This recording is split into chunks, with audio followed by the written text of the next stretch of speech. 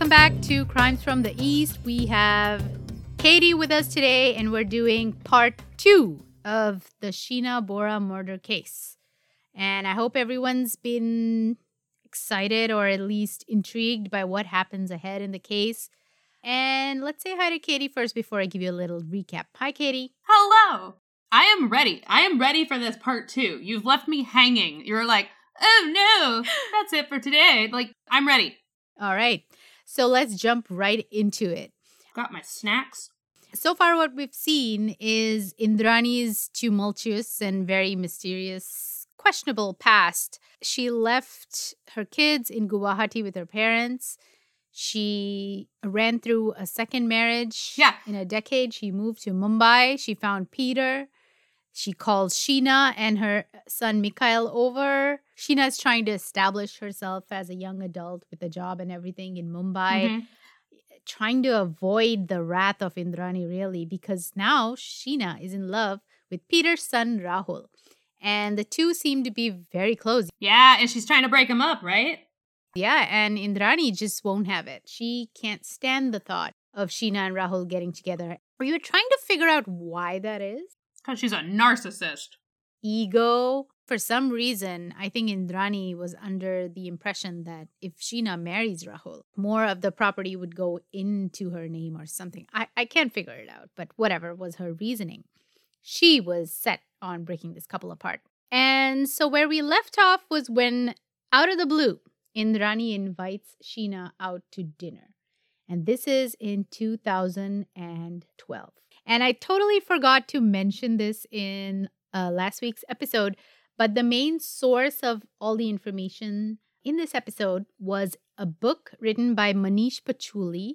It's called The Sheena Bora Case. It's available on Amazon and on Kindle and wherever you generally buy books. For those in India, I'm sure you can find it in bookstores as well. This book is pretty good. It has a lot of insider information and a lot more stuff than you will generally find in the news articles, because the news articles all skim right off the top. Yeah. Manish Pachuli seems to have done a deep dive into all the different characters in the story, their backstories, and the nitty-gritty of this whole case. So check out the book. Now, who is she? Does she know the family? Oh, Manish Pachuli is a guy. I am so sorry. Oh my gosh. Like, it's 10 a.m. It's been a whole day. This is where we're at. It's fair. I don't expect you to know the genders of Indian names. No one can know. So Manish Pachuli is a guy, and he is a journalist and a well-known writer. So he definitely has contacts on the inside. Ooh. Let's get into the dinner. Now, Indrani was being very strange to Sheena. All of a sudden, she had interest in Sheena's future. And she wanted to help Sheena get her MBA in London and pay for the whole thing, which is, of course, the carrot that she dangles in front of anyone that she wants to control. Money. And she asked Sheena to go out to dinner with her. Sheena's back in Mumbai because she got a job offer that her mom had set up for her. Now, does she know her mom set it up for her? I'm not sure about that. It doesn't say, but I don't think she would be surprised because Indrani had a huge contract through her INX services company with Reliance. So she worked with them hand in glove for years, and she had contacts all over the place. So it's not surprising that she got Sheena a job in there. Did the guy's son that she was seeing, did he come back to Mumbai with her? Yes. Okay, so they're both there. So both Rahul and Sheena are in Mumbai. And Sheena's job is going great. She's doing good. She's back on her feet. You know, she's thinking about her future. All right, so the mom's being creepy nice. Not creepy, uncharacteristically nice. Sheena is not stupid, right? She knows this is out of the blue. Something's weird, something's going on. And with much hesitation and apprehension, she still agrees to go have dinner with Indrani and discuss these MBA plans because... That's the stake, man. I know. I mean, she may need her help, but also I think in the corner of her mind and at the bottom of her heart, that's still her mother. I know, but like when you have narcissistic parents, at some point you have to cut it out. Not cut it out, but cut them out. I have issues. I understand, but you see, when you've grown up with them, it's different. Yeah, no, it's hard. You've seen their tricks, you've seen their manipulation, and you're wary of them and you understand them and you've grown sick of it over time. Remember, Sheena has only spent 6 years with Indrani at this point. Yeah, but she was a bad mother before then. But she didn't know her. She left when Sheena was like 2 or 3 years old. So she doesn't remember. Yeah, she left. So, like, Sheena's like, this woman abandoned me. Like, that can't give her a good impression of her. And then, for 6 years, she was a narcissist and gosh awful to her. Now, she's being uncharacteristically nice. I just feel like at some point when Sheena left Mumbai, she should have just cut her out. At some point, it is okay for your mental health and it is okay for you to cut out family members or friends who are toxic, narcissistic people and make your life horrible. She had done that. So after the whole Bangalore incident, when Indrani set her up with an abusive ex-boyfriend, Sheena did cut off. She didn't talk to Indrani for months. It had been months. And she tried to get away from it all. But then Indrani is smart, right? She came back with the honey talk and the I'll pay for your MBA bit, which unfortunately Sheena fell for. Oh, poor Sheena. It was April 10th, 2012. They met in Mumbai and they went out for dinner at Taj Land's End. Indrani was a different person on this night. She laughed and asked Sheena about her life, her new job. They talked about the university that Sheena would possibly go to study in. And it was all very puzzling, but this was something she had always wanted from her mother, right? A loving, caring parent. That makes it creepier. Anytime I'm talking to like mean people or very self-absorbed people and then they are suddenly super nice, it's creepy.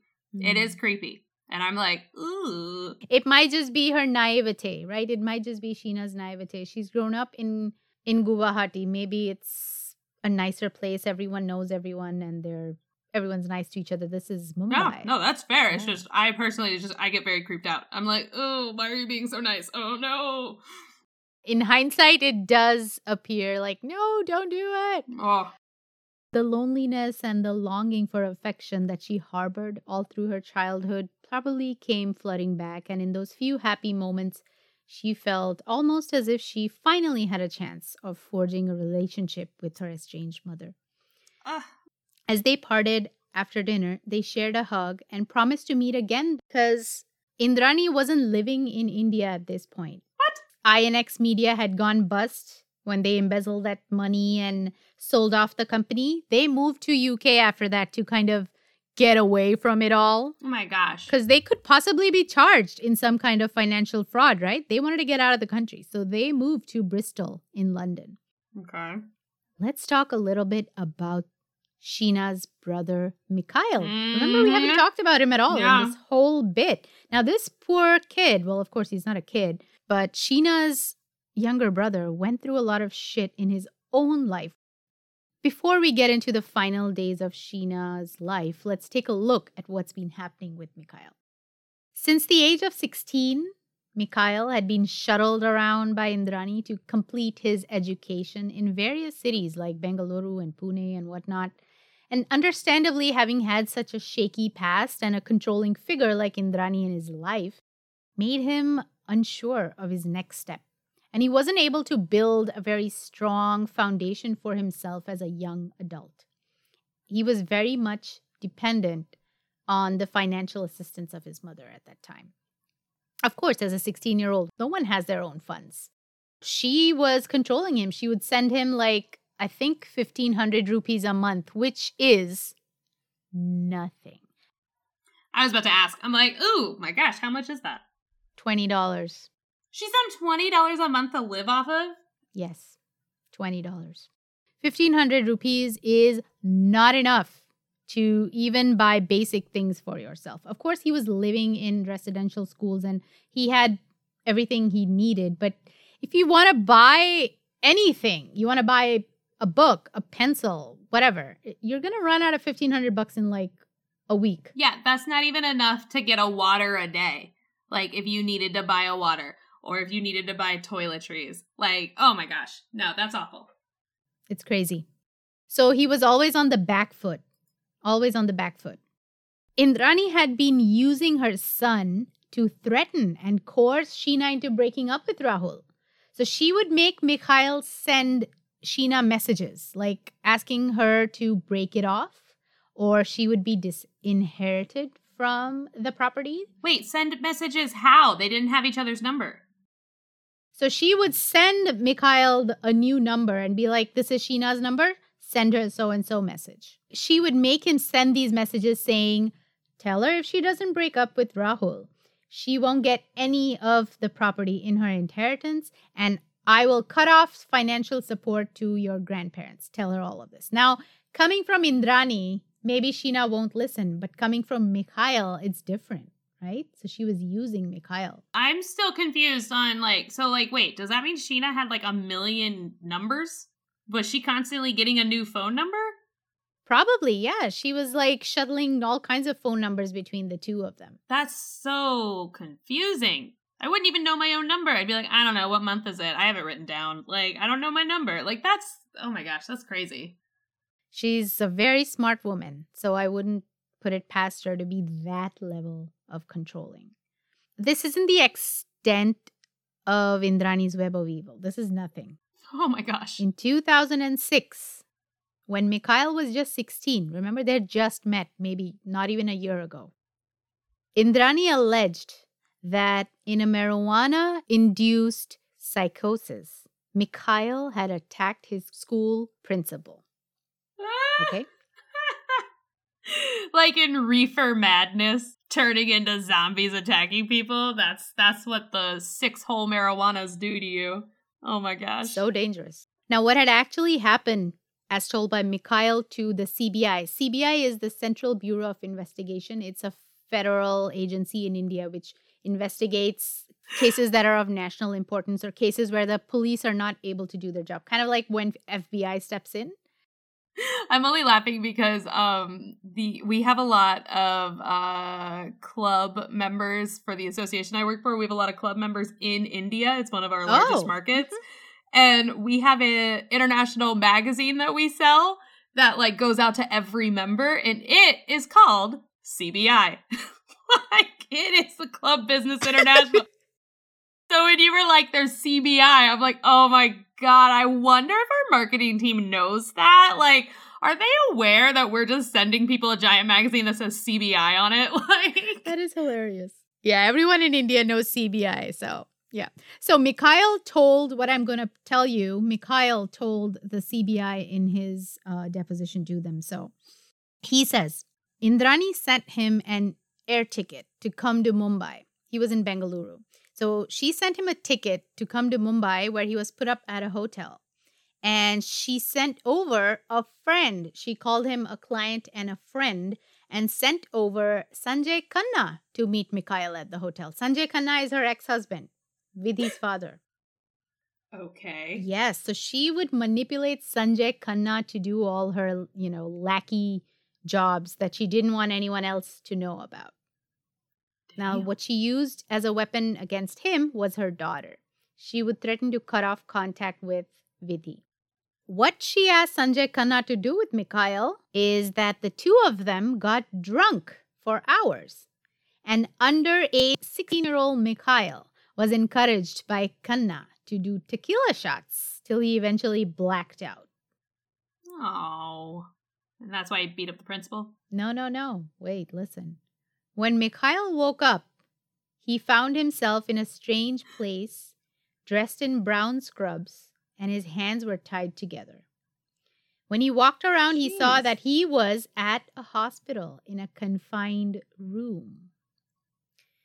Now, Indrani, with the help of a former policeman, Suhail Buddha, had gotten Mikhail admitted to a mental health facility at the Masina Hospital in Mumbai, where he was given rigorous treatment for his marijuana addiction and treated with powerful antipsychotics. So this is what happened. My gosh. That is so messed up.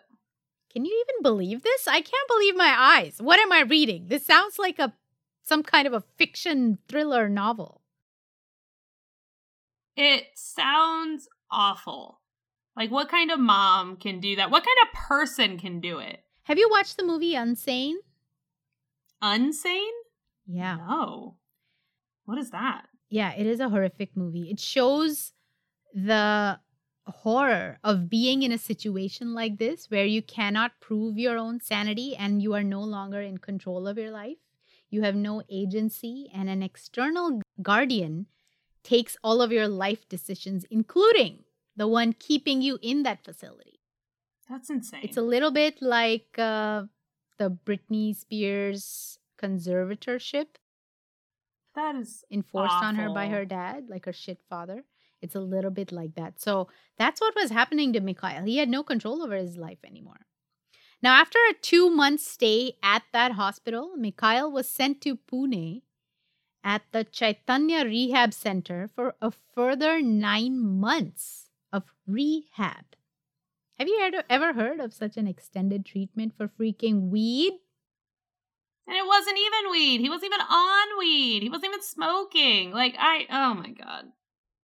We can clearly see Indrani's attempt to create a narrative of an unpredictable and aggressive youngster whom she could use in the future to either discredit or entrap in her nefarious future plans. What it reminds me of is how poachers or trappers break the spirit of an animal to domesticate them. Dude, my spirit is being broken by this whole chaotic story. The amount of effort it had to take for this woman to do this, this is exhausting. I feel so bad for Mikhail. He was so young. Yeah. He was so young. This is torture.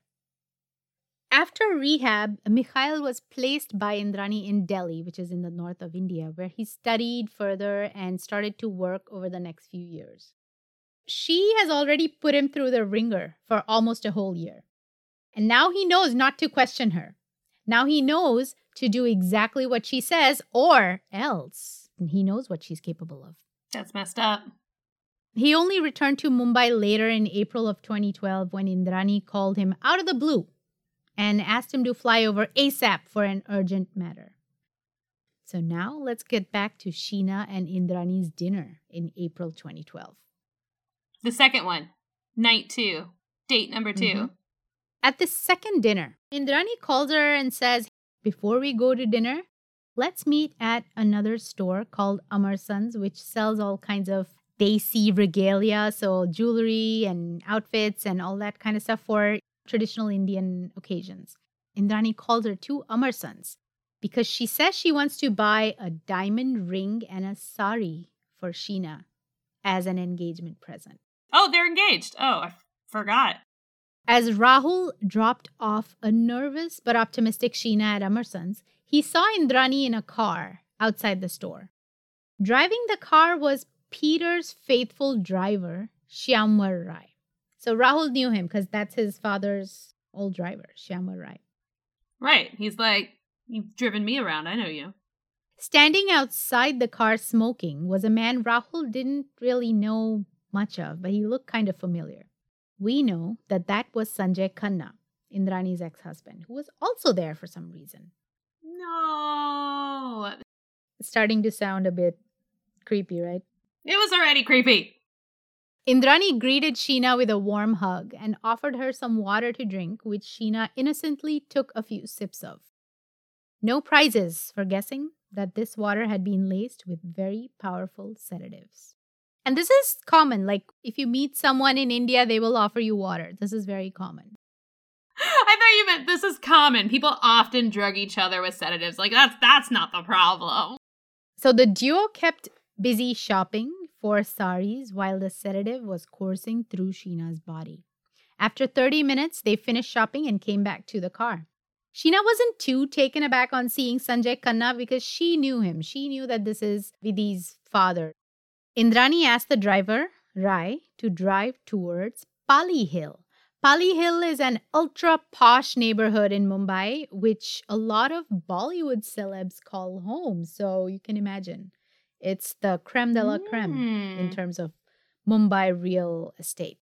Now, as per Indrani, Sheena had asked Indrani for a 3-bedroom flat in Pali Hill and a car. Okay, Indrani says this. Indrani is saying her daughter, Sheena, demanded a house and car in this posh neighborhood? Yes. Is this because Sheena had discovered the offshore accounts? Yeah. Yes, that's what Indrani says. So she's like, oh man, she found out I was illegally using her name. And then she was like demanding a house. Like, could you believe that? She demanded that? Like, oh my gosh. Okay. So this was apparently in exchange for releasing the funds in the Singapore account in Sheena's name.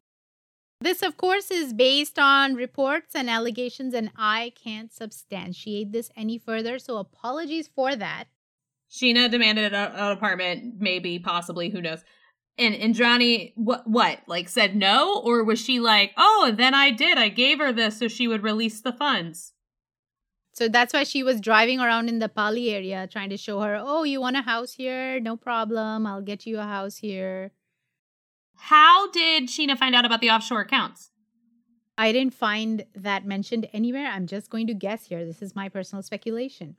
Indrani and Peter possibly wanted to access that account and move all that money. And they can't do that without Sheena. And I think Sheena refused because Indrani isn't playing fair with her, right? She's treating her like shit. No. So Sheena probably said, I'm not helping you. Okay, so they're driving around the posh place because Indrani's like, all right, I will get you a house here for you to release those funds. Let's pick one. Yeah. Got it. Okay, I thought she was just like, I'm going to rub salt in the wound. But okay, all right, so they're house shopping. Again, this is another carrot that that she's dangling in front of Sheena. Got it. As they're driving around the Pali Hill area, Sheena started to slur her words and was completely knocked out unconscious. Kanna, who was in the front of the car, now gets out and sits in the back of the car. The driver, Rai, he turns around, he gets a rag from the front of the car and stuffs Sheena's mouth with that No, rag. I was trusting him. Oh. Nope, he's in on it. He's in on it? Like, oh no. That's like finding out Alfred was secretly with the Joker. Like, that's so upsetting. I'm like, ugh. It is, isn't it? All right, continue. Keep going. Indrani straddled an unconscious Sheena Ew. and began to strangle her unconscious daughter. She's already unconscious. Yeah, but Sheena woke up with the shock of the assault. And she fought. She fought valiantly against 3 very aggressive and determined killers. Sheena was murdered by Irani, her own mother. No. Boo. Someone who carried her for 9 months inside her body, taking every care to make sure that she would be born safely, had now taken every measure to make sure that she would no longer be alive. To be fair, we don't know if she took every measure to make sure she was born safely. She might have been drinking and smoking while pregnant. Like, we don't know that. Oh, good point. Now, strangling someone is incredibly difficult. It is very up close and personal. It's personal, yeah. It takes up to 7 to 8, sometimes 15 minutes to strangle someone because you pass out, then you wake up, you pass out, you wake up. It takes a lot of effort. Yeah, and you're like staring at them. That is some very intimate eye contact. Like, that is a very intimate way to murder someone. And the killer has many opportunities to rethink their decision and stop the assault. It isn't like shooting someone impulsively where it's pull the trigger and it's done. You can't think about it again. No. You can think about it many times while you're doing it. Indrani did not stop at all. She got the job done. Sheena was now dead. To establish a GPS trail from their phones, they still drove to Taj Land's End, where Indrani went in and then returned back in 15 minutes, probably having one drink or something. I don't know what she did inside, but she did go there. The crafty killers then drove straight to Peter's home in Marlow in Worli and parked the car in the garage, leaving Sheena in a bag in the car's trunk overnight. Now remember that Mikhail had been summoned by Indrani to come see her in Mumbai? It was on this day. Of course it was. It was on this day. The difference between this time that Indrani had called Mikhail and the previous times was that Indrani didn't send him a ticket. She would always send him a ticket. She used to pay for his travel, but this time she didn't. And poor Mikhail, who had been scrounging around to make ends meet, had to borrow money from someone to be able to fly out to Mumbai. He was waiting at Peter's home upstairs. As the three of them walked into Peter's apartment, they looked a bit flustered and occupied and, a bit out of it. And so Mikhail just sat in the living room waiting to see what he had been called for. Indrani and Kanna sat with him and started to make small talk while gently trying to ply him with very expensive alcohol. This time, though, Mikhail was older. Yeah. And wiser. Yeah. And alert. His gut told him something was off. He knows what Indrani is capable of. She has never shown him any sort of affection. He has always been a pawn that she has controlled from a distance. So he knew something was off. Yeah, I would never take alcohol from them. He remembered that instance 6 years ago when an identical situation had landed him in a psych hold for almost a whole year. Mikhail pretended to drink and discarded the alcohol into the planter when no one was looking. He still did drink a little bit though, and he started to feel drowsy and nauseous. He immediately went to the bathroom and threw up everything, fearing that he had been drugged. Good for him. Indrani and Kanna suggested that he rest in the bedroom, which he accepted, but he did lock the bedroom and secure it so that they couldn't come in if he did pass out. At around 4 a.m., Indrani and the driver, Rai, took off to get rid of Sheena's body. Mikhail, who had pretended to go to sleep, was not asleep at all. He was awake and just worried. He wanted to get out of there, but he didn't want to come out of the room because he didn't know what's going to happen. Yeah. When he heard Indrani talk to Rai and say, let's leave, we gotta go, we gotta do something, and they leave, he hears the door close. He immediately got out of the room, called a cab, and went to the airport to fly out to Guwahati. He didn't tell anyone that he was leaving. He just got out of there. Good for him. And props to him because he saved his own life that night. Now, the driver, Rai and Indrani, picked up Sanjay Khanna from somewhere, and the trio drove outside of Mumbai for almost 2 hours to reach a desolate spot in the Raigad Plain National Forest area. There are several police checks along India's highways, and while you may not be stopped at most checkpoints, there is a small chance that you might be, right? Cops can stop you at any point and be like, we want to search your car, show us your papers, blah, blah, blah, whatever. They do this on and off. A body in a bag in the trunk, she can't explain.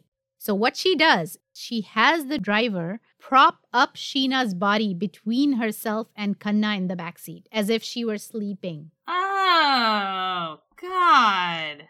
Oh, that's messed up. Indrani even applied makeup on Sheena's pale face to make her look like she was still alive, just sleeping. That's messed up.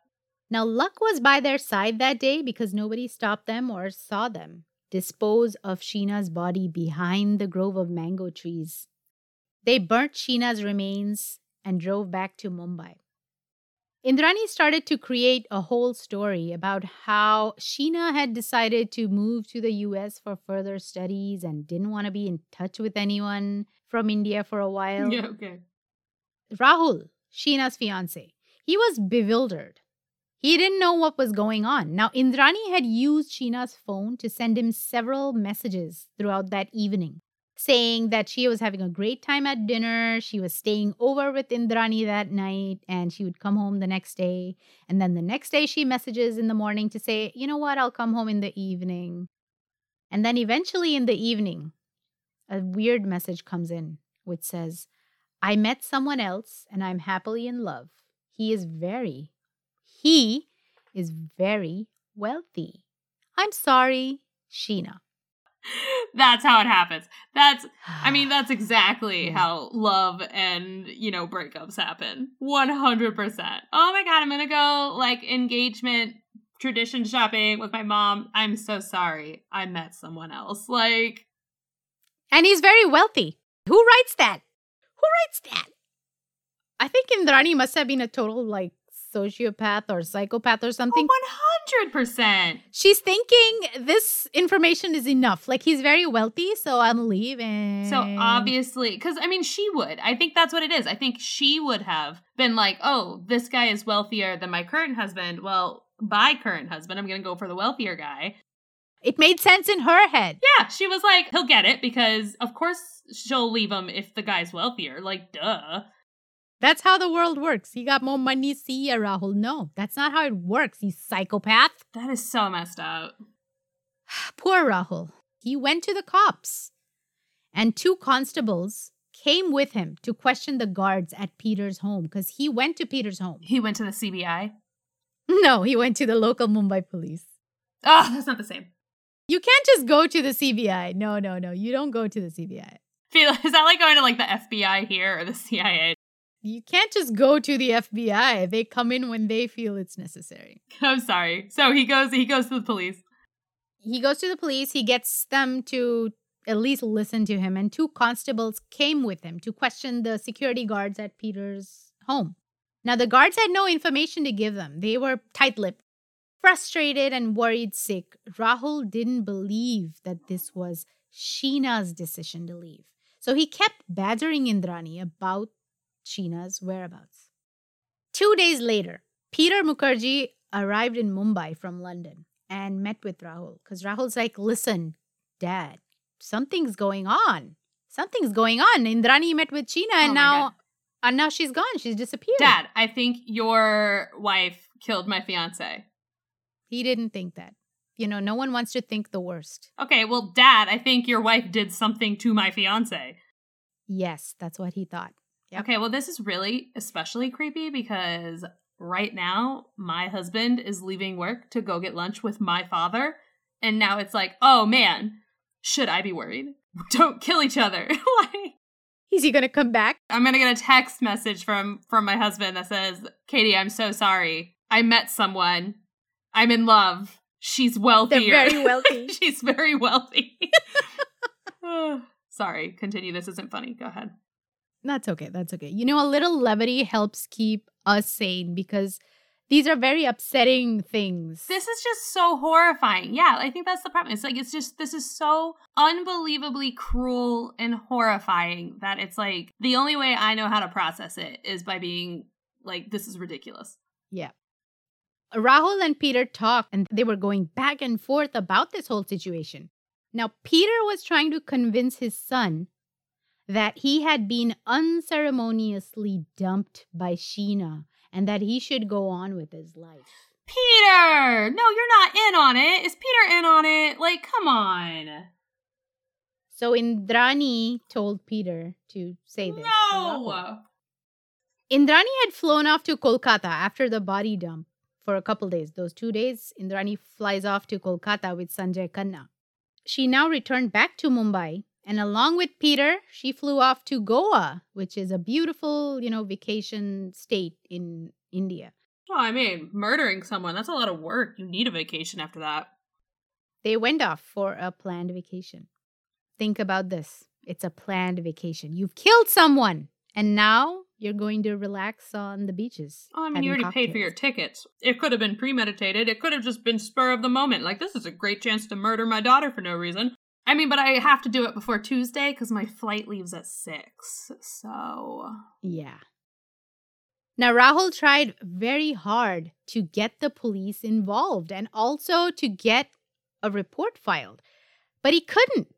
The cops wouldn't take him seriously. Peter and Indrani kept insisting that they were working with the higher-ups at the police personally and that Rahul doesn't have to do anything. Yeah, well, them. Like, I'm sorry. Like, why would he be listening to them? Why isn't he going to the police like, she is my fiance, we were meant to be married? He is. He is going to the cops. They're not responding. Why is Peter and the psycho mom even, like, talking to Rahul about this? Like, I don't understand. Rahul's still going into the cops and trying to get them to take him seriously, but they're not. They're not responding. No. See, I'm telling you right now, little tip. If my husband surprisingly disappears in any situation, everyone's a suspect. I mean, you're a suspect. Everyone is a suspect. I will not trust anyone. Oh, I would 100%. Mm-hmm. No one is safe. Everyone is a suspect. No one is safe. No one is safe. Corruption in India is a horrible disease that many in power suffer from gladly.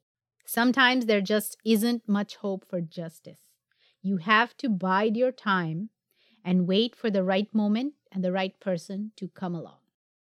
Rahul's mother, Shabnam, came down to Mumbai, and with the help of some of her contacts in the police, they managed to finally lodge a missing persons report for Sheena. Oh my gosh.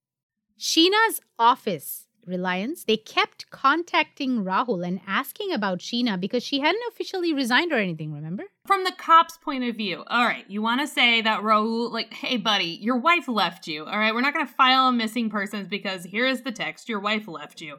Fine, whatever.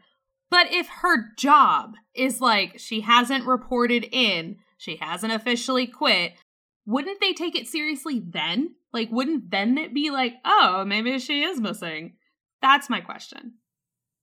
Yeah, it doesn't seem like they were doing this because they didn't believe him. Oh, they were paid off. That's what you're saying? They were ignoring him because allegedly Indrani and Peter had contacts in the police and they were told to kind of back off and just let this go. Rahul told Indrani all of this, right? Like when he's talking to her several times a day. He's like, Indrani, where is she? Where is Sheena? It's fine if she wants to go away with someone else. I'm okay with that. I want her to be happy.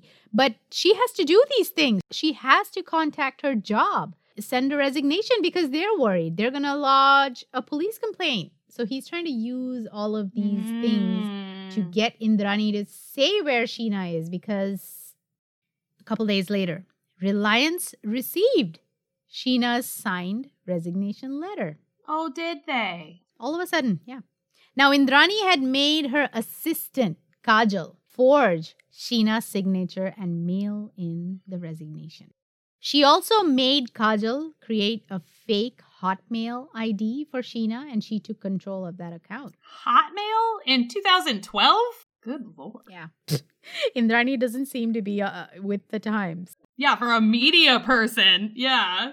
I had Gmail since 2006, I guess. I don't know. As a media person, she's, oh my gosh, Hotmail. Go on. Poor Kajal, okay? She was manipulated by Indrani again into doing all these things. She refused a lot, but Indrani threatened her. And she's like, you better do this or I'm going to fire you. Now, many emails were sent out from that Hotmail ID to sort out Sheena's affairs in Mumbai and to friends and family saying, I'm okay, I'm in the US with a new boyfriend, I'm going to study here, blah, blah, blah. A lot of emails went out from that account. The wealthy boyfriend? The wealthy boyfriend. Yeah. Very. He's wealthy. Very wealthy. Oh my God. A fax with Sheena's signature had come in through Mikhail to terminate Sheena's rental agreement as well with her landlord. Now look at this complex web of deceit. So she's not in the picture. It's a third person doing it, right? You're creating a layer between yourself and the victim. It's also sloppy because Mikhail and her assistant won't have the same signature for her. Like, that's sloppy work there, lady. Also, again, exhausting. Like, this web of lies is just too many. It is too big. She just wants to create confusion, chaos. And now these two people, if something were to happen, right, they would lie. Because now they are on the hook. Oh my gosh. They're going to lie now. So she's smart. She knows what she's doing. Rahul was sure Sheena had not gone willingly. He thought that perhaps Indrani had pressured Sheena to leave or even that she was holding her prisoner somewhere. He couldn't even imagine the possibility that his dear Sheena had been murdered. Rahul recorded many phone conversations with Indrani and Peter, like hours and hours of phone conversations, which were used in court later to show the conflicting stories that Indrani kept. Well, she had to. Indrani would say, there's a guy she met, he's from Nagpur, which is another city. And then she kept mentioning Nagpur on and off as if it was a real thing. You know, you add elements to your story and then use it as if it's a legitimizer, as if it makes it all true. There's too many lies. There's too many lies to keep straight. Like, of course her stories are going to differ. Oh my gosh. There are clips of these phone conversations on YouTube if you want to listen to them. It's heartbreaking because you can hear the frustration and the pain in Rahul's voice as he's begging. Are they in English? Yes, They are mostly in English. I know this would shock you, but like, yeah, I do not speak any of the languages that they speak in India. Yeah, so let me send you a link. You can listen to this after this episode and get a feel for the horrible situation that Rahul was in this I'm going to whole listen time. to it in the lobby of my doctor's office at my appointment later, and I'm going to be devastated. I'm going to go in, they'll be like, why is your blood pressure so high? And I'm going to be like, because it's so sad. I don't know. Does being sad make your blood pressure high or low? Low? I think low, yeah. If you're mad, it'll go high. If you're sad, it'll go low. So I think you're going to be on a bit of a roller coaster ride with this. You check with them once and you please call me back so that for my own, because, I don't want you to sit there and, just keep thinking of ideas that I'm hiding something from you, because I'm not. I cannot give you any more information. I'm not thinking anything yet. I'm trying to find out what what to think about this. Yeah, and like I said, Sheena had dropped Sheena at 9:50, or it could be 9:30, but I'm giving you the exact sequence of events to you. From Amar Sons, we went past Royal China, the shutter was down. Then we went to Notandas. Okay, I'm giving you the jeweler's name, Notandas. He looked at some rings and all that there. And then from there, we went to Taj Lands End. She had one Long Island iced tea and one margarita. I had two margaritas. There will be a time also when we take the bill. Okay, I'm not carrying the bill, but they will, Taj has cameras. So they'll see what time we went in and what time we came out, no? Yeah. Sheena sent me a message when she left Taj Lands End, which was around 8:30 in the evening on the 24th. And that message was saying that she's on the way to Royal China for dinner. Right? And that's that. Love you, XX. And she basically just said, just left Taj Lands End on way to Royal China for dinner, XX. Now, I phoned up Royal China, and they were open on that night. They weren't closed. So something has changed the plan between Taj Lands End from heading towards Royal China, which is what Sheena obviously thought she was doing. And then now apparently she was dropped off at Amar Sons sort of an hour later, 9:30 or something. And there's just, Papa, there's something going on. I'm sorry, this is not right. You know it as well. Anna, you know it. Rahul? Hi. Hi. Actually, listen, so that, nobody is confused, I'm just giving you the sequence of events, okay? Sheena came at 6:30 to Amar Sons. Yeah. Okay, she bought a sari there. Okay, I bought her a sari because she wanted to buy a sari there. Okay. So we bought a sari there, and I'm sure I'll have the receipt already. You can go and ask her. She tried on 6-7 different saris. Okay. Cool. Out of that, she bought one sari, a new sari, brand new sari with 2 blouse pieces, everything. Yeah. Okay. Then we went to a jeweler shop. Okay. Yeah. You post the jeweler shop. When you cross the jeweler shop, you cross. When you go whatever to Taj Lands End, you go past Royal China. Yeah. Okay, and Sheena told me that latest, and not in that, that I need to be back in front of Amar Sons by 9:15. I need to be back. Okay. Right. So at that point when we went, I said, fair enough. If we have time, because we were both hungry also. If we have time, we will eat. And your Royal China was shut at that point. Okay, so when we went and I tried calling the Royal China number also, it was shut. Obviously because it was shut, nobody picked up. We went to Taj Lands End. When we left Taj Lands End, it was tentatively about, tentatively, I'm just giving all very, because I have not kind of checked and looked at the watch every minute or anything, okay? Obviously. Must have been, 9:45, probably 9:15, I'm not sure, but I was back home, okay? I was back home by 9:45. So from Amar Sons, whatever time it takes to reach home, it should not be more than half an hour, which is why I was because I had a guest, Mikhail, who flew in from, I'm just giving you, who flew in from outside, okay? Who's a very dear friend of ours. Yeah. Now, this friend was waiting because the house was locked. I'm giving you a little bit of a background. Went to number 8, downstairs. Yeah. Waited there, so I went there, got him, and then he came up, we got him, then he was there, he spent the night there at home. Okay. This is such a roller coaster. Go ahead. So 3 years pass by. 3 years? 3 years pass by, nothing happens. No one does anything. The cops they're insipid. They've done nothing. Sheena had an online presence via that email. But nobody has seen or heard from her in 3 years. She kept an online presence for 3 years. Yeah. What was she posting? Just, hey, I'm happy. I'm in college. I'm studying. I'm fine. Don't try to call me. I'll call you when I'm ready. That's what she was mailing. Oh my gosh. In 2015, 3 years later, an anonymous tip came in to the police that Sheena had been missing and not seen or heard from by anyone in 3 years, and that the driver, Shyamvar Rai, was somehow involved in this disappearance. Now, I guess there must have been a shift in power at the political and law enforcement ranks, because this time someone did look into it. Mm-hmm. The cops started to follow the driver, Shyamvar Rai. And on August 21, 2015, as he was suspiciously trying to throw something in the ocean, he was caught. Mm-hmm. The object that the driver was trying to throw into the ocean was a gun. What?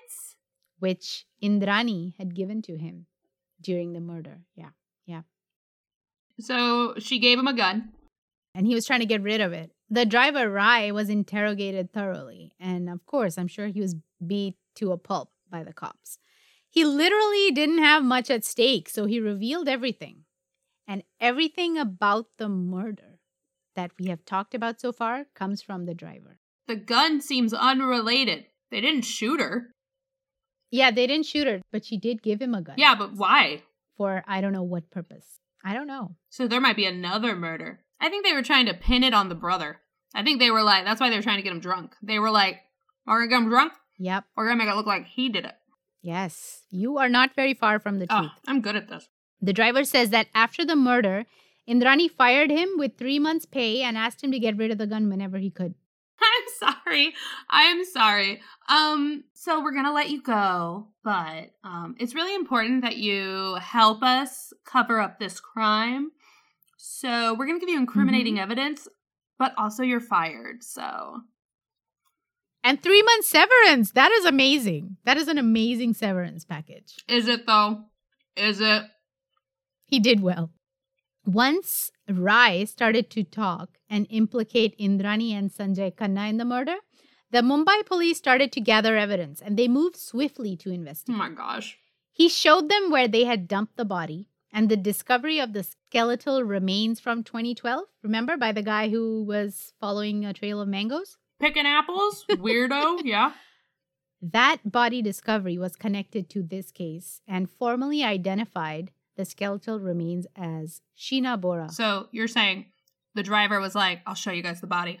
And then they got there and there was no body because they had already been discovered like years before. So then he's like, I promise you the body was here. This is where we left it. And then what? The police went back and they were like, oh, you know what? I think there was a body discovered there years ago. Like, is that what went down? Okay. No, but close.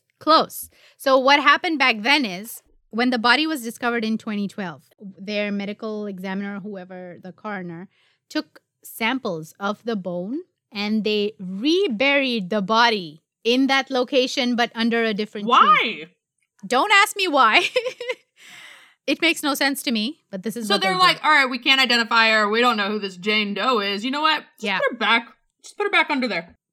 Put her back. Did they do the wrong tree on purpose? Were they like, all right, we'll put her back. We're going to put her back under a different tree. Like, or did they put like maybe like one of those hunting cameras up and they're like, all right, we're going to watch to see if anyone comes to visit the grave. Like, they absolutely do not care. It was an unknown person. No one had come looking for someone in that police district. They didn't give a shit. I can't believe they just put her back under a tree. They don't care. Cremate the body. Yeah. It just seems like so much more work to then try and be like, oh, okay, can you just go put the body back? Than it would be to say like, hey, just send the body to the crematorium. Like, I just like that. Oh my God. It makes no sense. This is ridiculous. I can't get over this. Sorry, I can't get over this. Welcome to India. This is how things work there. There's literally just no rhyme or reason why they did this. I don't think this is standard procedure at all.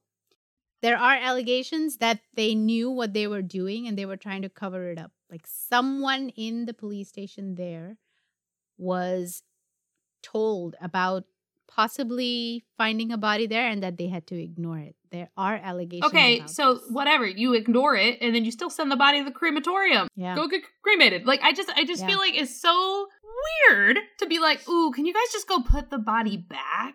It is, isn't it? All right, let's do this. So the driver takes the cop They're stupid. to where they ditched the body. They had to dig at like 3 or 4 different locations because nobody remembered exactly where they put it. They had to dig like 3 or 4 times before they found the skeletal remains again. And they took the remains for medical examination. And I didn't see the word DNA test or DNA verification in any report or news article. So I don't know how they confirmed that this was Sheena. I hope they did do it, but I didn't read about it. In a few months, Sanjay Khanna and Indrani were both arrested and in jail awaiting a trial. Evidence presented in court against them included the 3 pairs of new shoes that Indrani had bought for them to wear that evening, which were recovered from Sanjay Khanna's home in Kolkata. Of course, I would also give my former step-parent my shoes to hold on to. Do you not? What stupidity.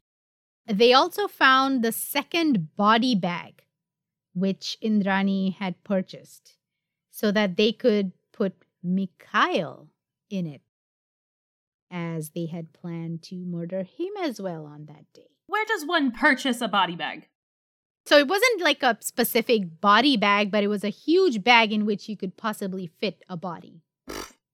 And they bought 2 because they needed to get rid of 2 individuals. Now, because Mikhail escaped, that bag was of no use to them, and so they gave it away to the housekeeper at Peter's home. And the cops recovered this bag from the housekeeper 3 years later. So we're not going to give you a bonus this year, but, I mean, here's a body bag. You're welcome. Yeah. Oh my Here. God. Here's a bag. And also there's a ton of cell phone data, which proves that they went to this place. And in fact, they had gone to this place a couple days earlier to recce it out. To what?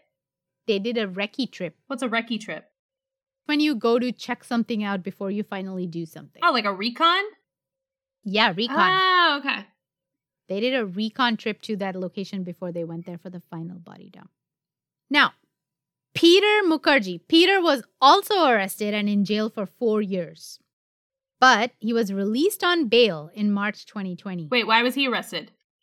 So he was arrested for the conspiracy to kill Sheena. He was physically in London at that time when the murder took place. So cops find him. They're doing an investigation. They find out Indrani has like a body bag and stuff. And then what? They just start arresting people? Like, yep, they started arresting all of them. So they all were in jail within a few months. The driver's in jail, Indrani's in jail, Peter's in jail, the ex-husband's in jail. Yes. Got it. They're all in jail. Got it. The driver is the one who's providing all the information, okay? So he has turned a prover. Yeah, I get it. Which means an informant or a witness for the state, right? Mm-hmm. He turned against them. He was in fear for his life and he requested for additional security because he was like, she'll get me killed. You better take care of me. And they did do that. They made sure he had extra security. Oh, I thought you meant, and they did. They did kill him. Like, oh, okay. No, they didn't kill him. He's alive.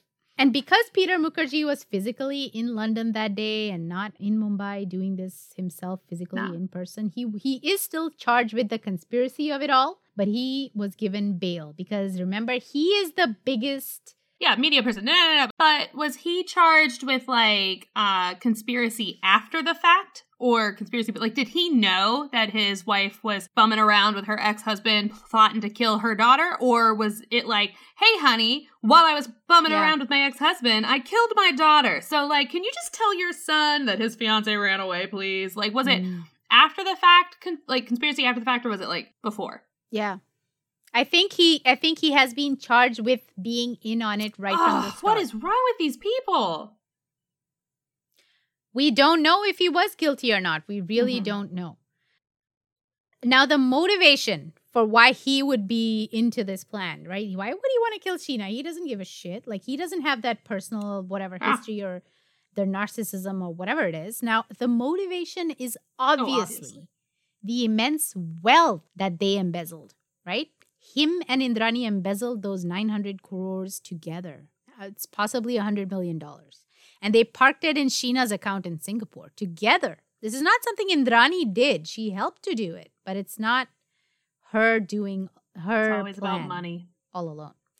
Now, I'm guessing maybe some of it was money laundering for powerful, shady corps related to the underworld or something, right? Like, you wouldn't just get up one day and say, let's embezzle $100 million. Let's just do it. Ah, some people do. Some people are like, oh, you know what? It'd be really easy. It's like that guy who stole a penny. Like, do you remember that when like some guy stole A penny? like a penny a day? It was like he found there was like an accounting, like a rounding error or something. So he just had it go into like his account. He just set it up so like, oh yeah, I'll just take this penny. And he ended up stealing like Office Space. And it like embezzled a bunch. I mean, that's smart. You didn't have to do anything. He just rounded it off. But in this case, they had to do a lot to go through this. They had to bribe the shit out of politicians to let them bring in all that foreign investment into India. Right? This is money laundering. Oh, right. That's right. You did say there was rules around right. Sorry, go ahead. And so to take up such a risky endeavor, I mean, sure, maybe they did plan the whole thing, but possibly they were working with some other parties to do this, to bring that money inside of India legitimately. And maybe they wanted to access that money now and they couldn't. Right? Because Sheena wasn't cooperating with them. Well, then really she brought it on herself. Like, oh my gosh. Like, that's so messed up. Mm-hmm. Indrani was furious about this situation and she decided to just get rid of the problem altogether, because if there's an account in someone's name and they pass away, the nominees will get a hold of that account. And I'm sure she was the nominee. I was going to say, like, were they like the beneficiaries of this account? Like, I'm sure they were, because they set up that account. So I'm pretty sure they were the beneficiaries. Messed up. Now, we are just speculating all of this stuff. These are not facts reported anywhere. Like I said earlier, there is an ongoing investigation on this whole embezzlement angle by the Enforcement Directorate of India, and we're just waiting to see. Oh, not the murder, just the embezzlement. No, the murder investigation is also ongoing. It's still going on? Yes. I mean, yeah, cases take decades in India to prosecute. So is this woman just like out and about? Is she going to come like track us down and be like, you guys said some mean things about me? Like, what? They're all in jail. So we're fine. So hold on. You're saying they're all in jail, but the trial's not over? So they've just been held for like, it's 2021. They've been held for how many years? Yeah. Yes, it's called custodial remand. Like you can be put in jail while your trial is underway, or they're preparing for the trial. Okay, I'm sorry. I don't want to be the like rooster from Futurama that's like, I don't agree with you, but I'll fight for your right. But like, no, but that happens here too. That happens here too. Not for years. Like they can't hold you for years without a trial. I think they do. They do. It depends on the type of crime. I think for murder, they do hold you. They don't have to let you go. So initially, before you are charged with a crime, there is a small period where they can hold you for questioning, but they have to let you go. Once you are officially charged with the crime, right, you can be arrested on certain charges. They have to have evidence for those charges to be levied on you. But once you are charged, you can be held. So till your trial begins, right? That happens everywhere. I thought there had to be like a limit on when the trial takes place. No. There's no limit. I feel like there are laws against that in the U.S. I should have probably asked some lawyer if there is a limit on that. It's possible that maybe they do say 10 years, that's it. 10 years, you'll be out. I work with lawyers, so Indian lawyers? Not Indian lawyers, but American lawyers. I'm talking about the U.S. right now. In India, I just take your word for it. That's just happening. But in the U.S., I'm going to send them a random email. Excuse me, Jeffrey. How long can a person be held before their trial in the U.S.? He's going to be like, why are you asking? Be like, just hypothetically, if I murdered somebody, could I be held for 15 years before my trial started? This is just a random shower thought. No, nothing. Yeah, shower thought, Jeffrey. Don't worry about it. Just answer my question. I will get back to you. I will let you know what he says. All right. So Peter was the only one who got bailed. Mm-hmm.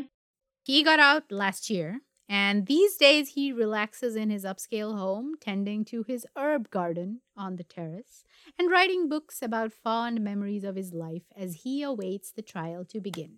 His son Rahul actually advocates for his innocence, and he doesn't believe that Peter was originally involved in this whole plan. He believes that Indrani manipulated him after the fact to lie to Rahul because she made up a whole story about where Sheena was and what happened to her. So Rahul believes in the innocence of his father. I wouldn't put it past her. Yeah. Like knowing Indrani, we can assume that she probably did that. We don't know the truth. Indrani has been in jail since 2015, and she has appealed for bail 5 times now and has been denied by the courts every single time. Rightfully so, as she has shown a propensity to lie and deceive and evade law enforcement. So they're like, no. Yeah, they're like, nah, you're a flight risk. Yeah.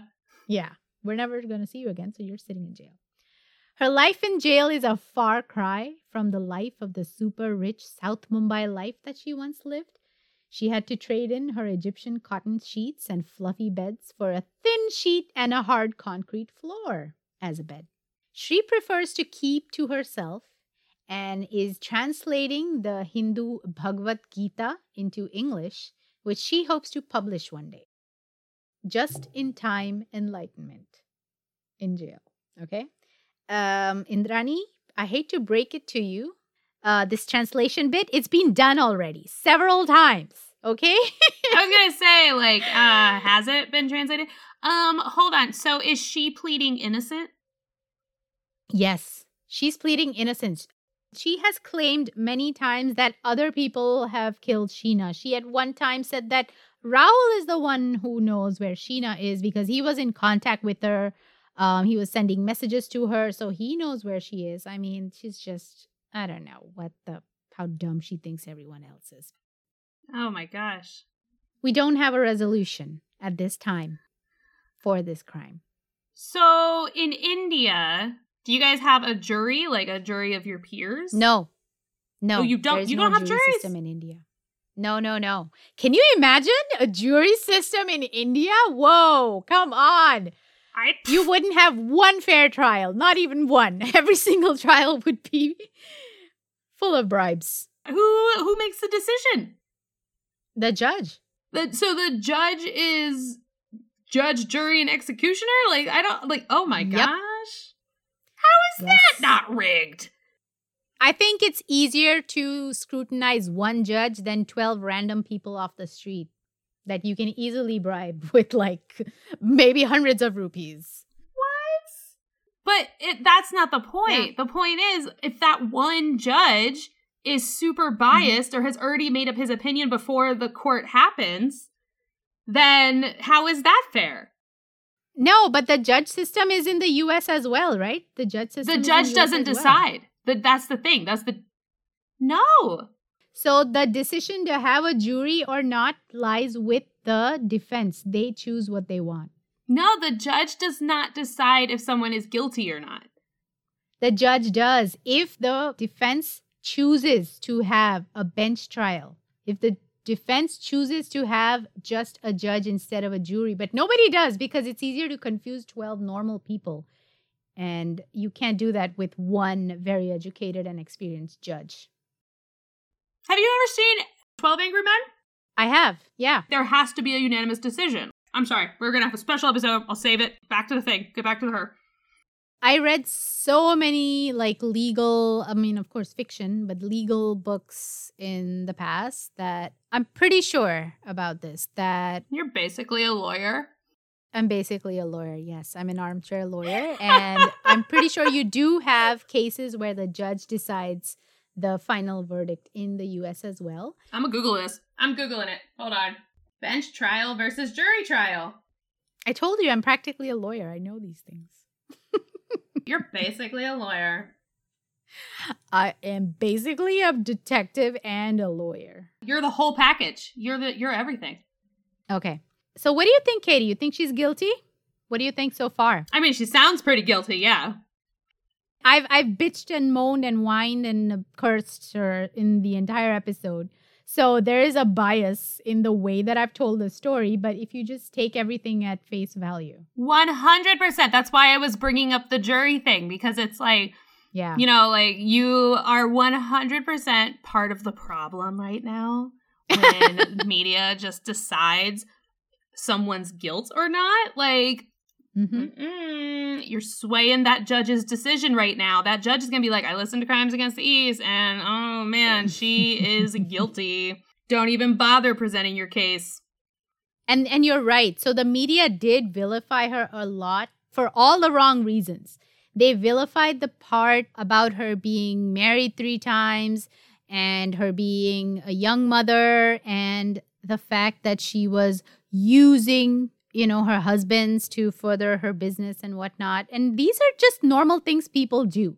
It has nothing to do with the crime and the murder itself, right? I don't think it's necessarily that people are judging her for trying to raise her status. I think it's the way she went about it. Because even if a guy went about it the same way that she did, it would also be like, he's an asshole. Like, he is an awful person. And he is also a bad parent. Like, I think it's... And if Sheena was alive today, if she was fine and everything, then yeah, sure. Yeah, these whatever. are not You're things just, that anyone would care about. No one would care about it. But because this crime has happened and someone has lost their lives, now we're kind of going in and dissecting every single thing that she did and bringing it out in the open. Well, it's character assassination. And I don't support her one bit. I mean, I think she's a bitch. I think she is guilty. I think she should be tried for her crime and given a punishment, you know, appropriate for that crime. She's trying to blame someone else for planning it or doing the embezzlement, whatever. Doesn't matter. You're the one whose fingers were around Sheena's neck. According to the driver. According to the driver. So you should pay for the price for that. And of course, it is kind of circumstantial, right? There isn't, her fingerprints aren't on any kind of murder weapon. There's circumstantial evidence. So I hope that the prosecution can nail her. Here you go, prosecution. I'm giving it to you right now. Let's look at it this way. Devil's advocate up in here. Okay, so bad mom? Sure, absolutely. Shady business practices? Yeah, totally. Yeah. Absolutely. Did she murder her daughter? Well, the only word we have is a disgruntled former employee who claims that she did this.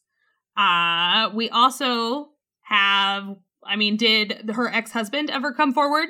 What is this physical evidence? We have some physical evidence, right? They have those 3 pairs of shoes that they wore that night. Okay. Those shoes have mud or whatever from the body dump site. So when they build cases like this, motivation or motive is the driving factor. And here we do have that embezzlement as the driving factor. They were under pressure to access that money. But just because you have motive does not mean you did it. They have the circumstantial evidence. They have testimony from the driver. They have cell phone data. That they were under that tree? Yes, that they were in that area. Mm-hmm. All 3 of them. I'm not saying she wasn't there. What I'm saying is you can't prove that she was the one who murdered her. You cannot prove that she was the one who strangled her. Mm-hmm. For all we know, the mom was also drugged. And then, like, when the mom came to, they were like, and what if they were trying to, like, embezzle the mom? There's so many different angles you can take with this where it's like, suddenly, it's like, oh, snap. When you look at it through this lens, it totally wasn't the mom and not the mom's fault. I'm just saying, you have no actual proof. There's so many cases with even less evidence than this where they have been convicted for similar crimes. So it's up to the judge. Oh my gosh. I guess, you know, circumstantial evidence does work sometimes. So I hope she gets a fair trial. To be clear, I definitely want Sheena's murderer found, and I want whoever murdered her, I want them found. And like, this is really messed up, and it should be investigated completely. We better be sure of who we convict. Especially when you start to get into like life sentences and the death penalty and all of that. How many people have been falsely put away for life sentences and how many people have been killed because of the death sentence and then like turns out they were innocent. Like it's astonishing. This is not likely to bring a death penalty upon her because they do have the death penalty over there, but it's only awarded to the rarest of rare cases. So this is not, this is not one of those rarest of rare cases. So she'll probably just get a life sentence. My gut says she is guilty. And at this point, that's all we really have to go on. Yeah. Your gut. All we have to go on is your gut. Remember, I'm a detective. Hello. Yes. And the lawyer. Don't sell yourself short. We do have a very short Bollywood corner today. There is a very poorly made movie on this case. It's called Dark Chocolate. Ooh. Yes, it's called Dark Chocolate. Dark Chocolate. And it's terrible. It is terrible. So please only watch it if you have nothing else to do. I don't recommend it one bit. I'm just mentioning it here because it does exist. I couldn't think of a movie that was as shitty and upsetting as this story is about, a horrible, evil villainess of a mom. So I'm going to do the opposite. I'm going to recommend a movie about a wonderful mom, an amazing mom who goes to the depths of hell and puts her own life on the line for her daughter. And that movie is simply called Mom. Aww. It's a movie from 2017. It's a Hindi language movie. It is available on Netflix, I think, or on Prime. The lead actress in that movie is Sridevi. Unfortunately, she passed away under very mysterious circumstances a couple years ago. And interesting. She did a phenomenal job in this movie. She has a daughter who's a teenager and going through that rebellious period where, oh, mom, leave me alone. You don't understand me, blah, blah, blah. But then a devastating event takes place in her life at a party, and the rest of the story is kind of just amazing. It's a movie about vengeance and justice outside of the legal boundary, because when you look for justice, you don't always find it, like we've seen in so many cases. That is true. And so this mom takes things into her own hands for the sake of her daughter. I highly recommend this movie. It's very satisfying to watch, upsetting as well, but satisfying to watch. Yes, she did it. She got him. Take a look. It's called Mom, and it's from 2017. And I think that's about all we have time for today. We've really gone over the time. Yeah, we have. So sorry about that. You can cut most of our arguments. I will. Most of our arguing about the court system. No, that's okay. Some stories are just so complex and have so many layers that it's not possible to just say it in a few words. You have to kind of go back and forth and explore and dissect the generally presented facts to see if you can get to the bottom of it. And that's kind of what we did here today. I hope you're not too upset and that your blood pressure stays normal and you don't, come up with false diagnoses because of this episode today. Yeah. All right. Take care, Katie. And we will see you guys soon in probably a couple weeks on another episode of Crimes from the East, your true crime podcast with a little masala and spice. Namaste. You want to say bye, Katie? Oh, no. I mean, I'm mad now.